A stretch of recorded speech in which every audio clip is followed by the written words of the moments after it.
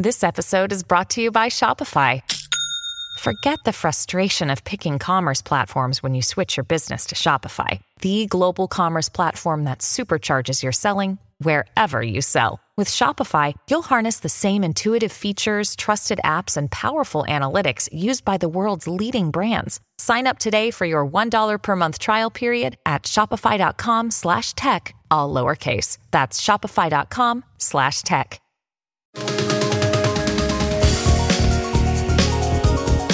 The startup Nothing, brainchild of Carl Pei, who previously founded handset maker OnePlus, has been in stealth mode for much of the year, but it's finally out with its first product, a novel, semi-transparent set of earbuds.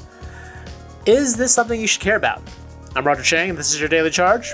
With us to talk about, well, Nothing is Katie Collins, our senior European correspondent. Welcome, Katie. Thank you for having me. So before we get into the earbuds themselves, let's talk about this company, which is... It's been kind of a bit of a mystery over the last, I want to say, 9 months or so. Tell me a little bit about Nothing. Yeah, so Nothing is a brand new tech company that kind of sprung up out of nowhere. And it's being run by Carl Pei, who is the co-founder of OnePlus, who you might know for making mobile phones. After Carl Pei left OnePlus, he kind of got to thinking about, what should come next for him and in the tech world. And he started up Nothing. And we first heard about this company, I guess, around January. And it was very mysterious from the beginning. All we had really was a name and the kind of a sort of vague philosophy about this idea that technology shouldn't contain all this extraneous stuff. And, it shouldn't be complex and it should also excite people. It kind of came out of nowhere and, pretty fast, I think. We've arrived at a product launch about 6 months after we first heard of it. Right, and today was its sort of unveiling, the first product, the Ear One earbuds. Talk a little bit about those. Yeah, so the earbuds are the first product to come from Nothing. Now, this is, although they're in an audio category, they're not seeing themselves as an audio company only. But these, the reason that they've decided to go for earbuds first is that they saw a market opportunity because this is a growing market segment right now. And also it's an opportunity to differentiate them themselves in terms of design. And I think that design is the really key thing here about these earbuds. We're kind of used to the concept of earbuds by now, true wireless earbuds that just kind of sit in your ears and aren't connected to a device by wires. The thing that really sets these apart is there's kind of these elements of transparency to the earbuds themselves and to the case that they come in that allow you to see some of the internal components and circuitry. So they launched today. They are going to cost $99 or £99 when they become available on Nothing's website. I think there's going to be a first drop on July the 1st of like a limited run, and then they're going to kind of go on general sale on August 17th. They are. Apart from that, as far as we know so far, they've kind of got pretty standard earbud specs. Kind of a similar battery life to other earbuds on the market. They have, I guess the other thing that supposedly sets them apart, but we don't know yet because we haven't had an opportunity to test the sound quality, is that they have been in part engineered by a company called Teenage Engineering, which is a Swedish company that's known for making these like really high-end design-led synthesizers.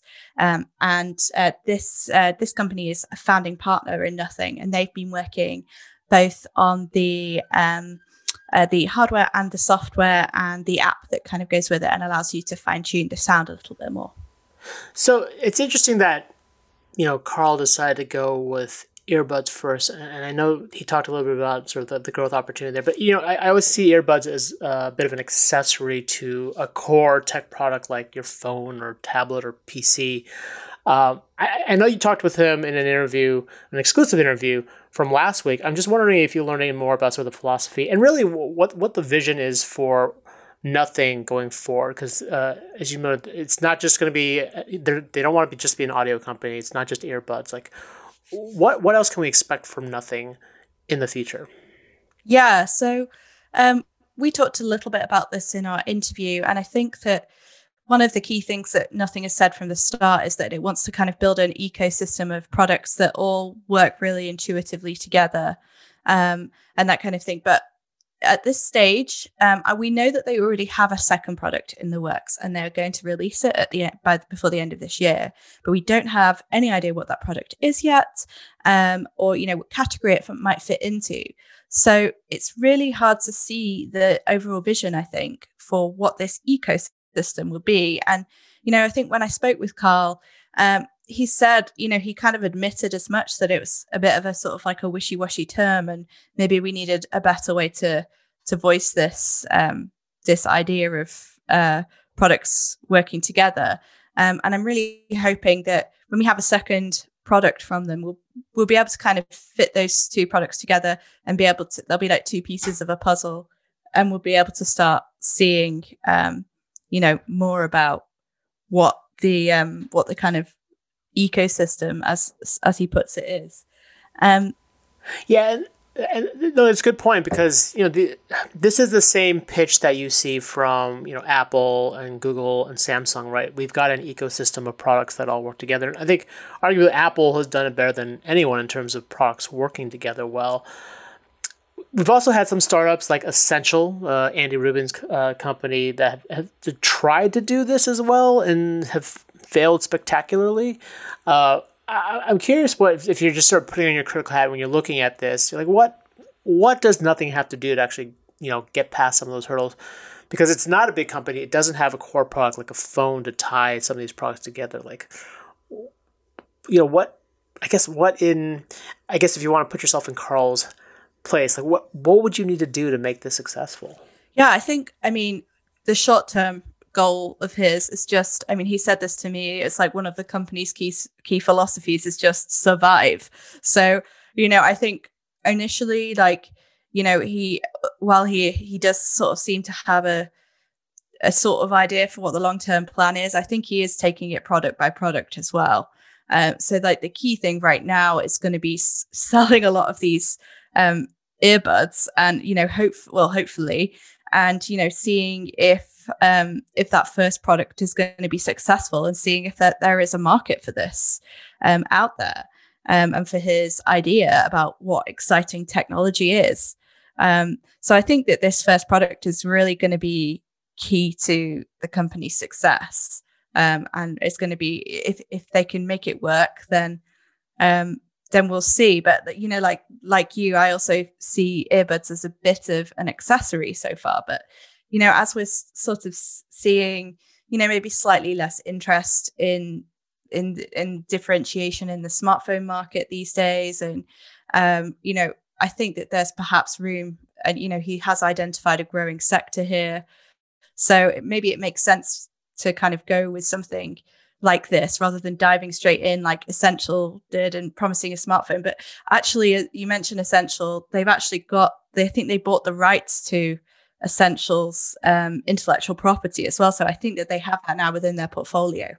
So beyond the fact that Carl Pei is known from OnePlus, Nothing also it has a number of pretty high profile backers, right? And this is, I think, one of the reasons why we pay attention to this startup. Talk a little bit about some of its investors. And I know when you did your interview with Carl, you also talked to some of the investors. What are they saying about why this is a company worth paying attention to? Yeah, this is something that caught my attention really early on, because, these, new tech companies can pop up from anywhere, and you don't really know whether to pay attention to them. And I think a big kind of indicator as to whether they are, they have potential and whether they're interesting or not is, who's invested in them, who is supporting them, who thinks that their idea is good enough that they're going to give their money to them. And so I was really curious when I saw that that Nothing had attracted Tony Fadell, who famously is the inventor of the iPod, and then created Nest. The Reddit CEO and co-founder Steve Huffman, Twitch co-founder Kevin Lin, and Alphabet's investment arm Google Ventures, or GV as it's now known. And I spoke to one of the other investors, Web Summit founder, Paddy Cosgrave, and I asked him kind of what it was that was so kind of impressive when Carl pitched this company to them. And I think that he basically said that there was like a unique alchemy in what Carl's able to do that sets him apart from other founders. And I'll just read you the quote, actually, because I think he puts it better in his own words. He said, "There are very few, if any, entrepreneurs in the world who understand hardware and software, marketing and design better than Carl. You can never make comparisons to Steve Jobs, but that's the mix he possesses. And I think it's the reason so many of the biggest names in hardware, some of whom worked closely with Steve Jobs, have personally invested."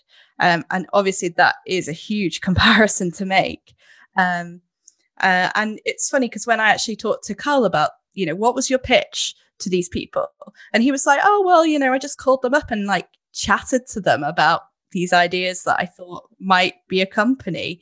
So he admits himself that it was never like a really strong focused pitch at first, but, by talking it through with, and I think that he said as well to me that Tony Fadell has been a really big influence on him throughout the process of creating this first product.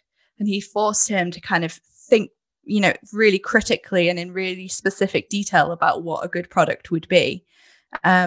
So I think that it's, in a way, it feels like it's been quite collaborative, but also these people clearly have a lot of faith in Carl, which I think is really interesting. Yeah, and you talked about the marketing aspect. We talked about these earbuds going on sale. Do you get a sense of what they're going to be doing, what the marketing strategy looks like? Because obviously nothing is, unless you're really into the tech world, you don't really know what this company is about, unless you're, a hardcore OnePlus guy. You might not really care who Carl Pei is. Any sense of like how they're going to be launching this and how they're going to be pushing this in the market? Yeah, definitely. I mean, they've already given a lot of indicators as to how they're going to do that. So the first thing that they did before they even had the launch event today, I think it was last week, they actually put 100 units on sale for, that people could bid on StockX, which is this kind of bidding website for kind of memorabilia and stuff. And they all went for, way above what they're going to be sold for. And this is before people had even seen the product. So I think it was like a way of creating a sort of like exclusivity and excitement around it. And I think OnePlus did this as well in its early days. It kind of gave the illusion of it being a sort of limited edition product with, only a certain, you had to, there were like ticketed events and ticketed lines and this idea that there's going to be some exclusivity around it. And they're also going to be doing this limited drop at the end of July of the first however many units. They haven't said how many that's going to be.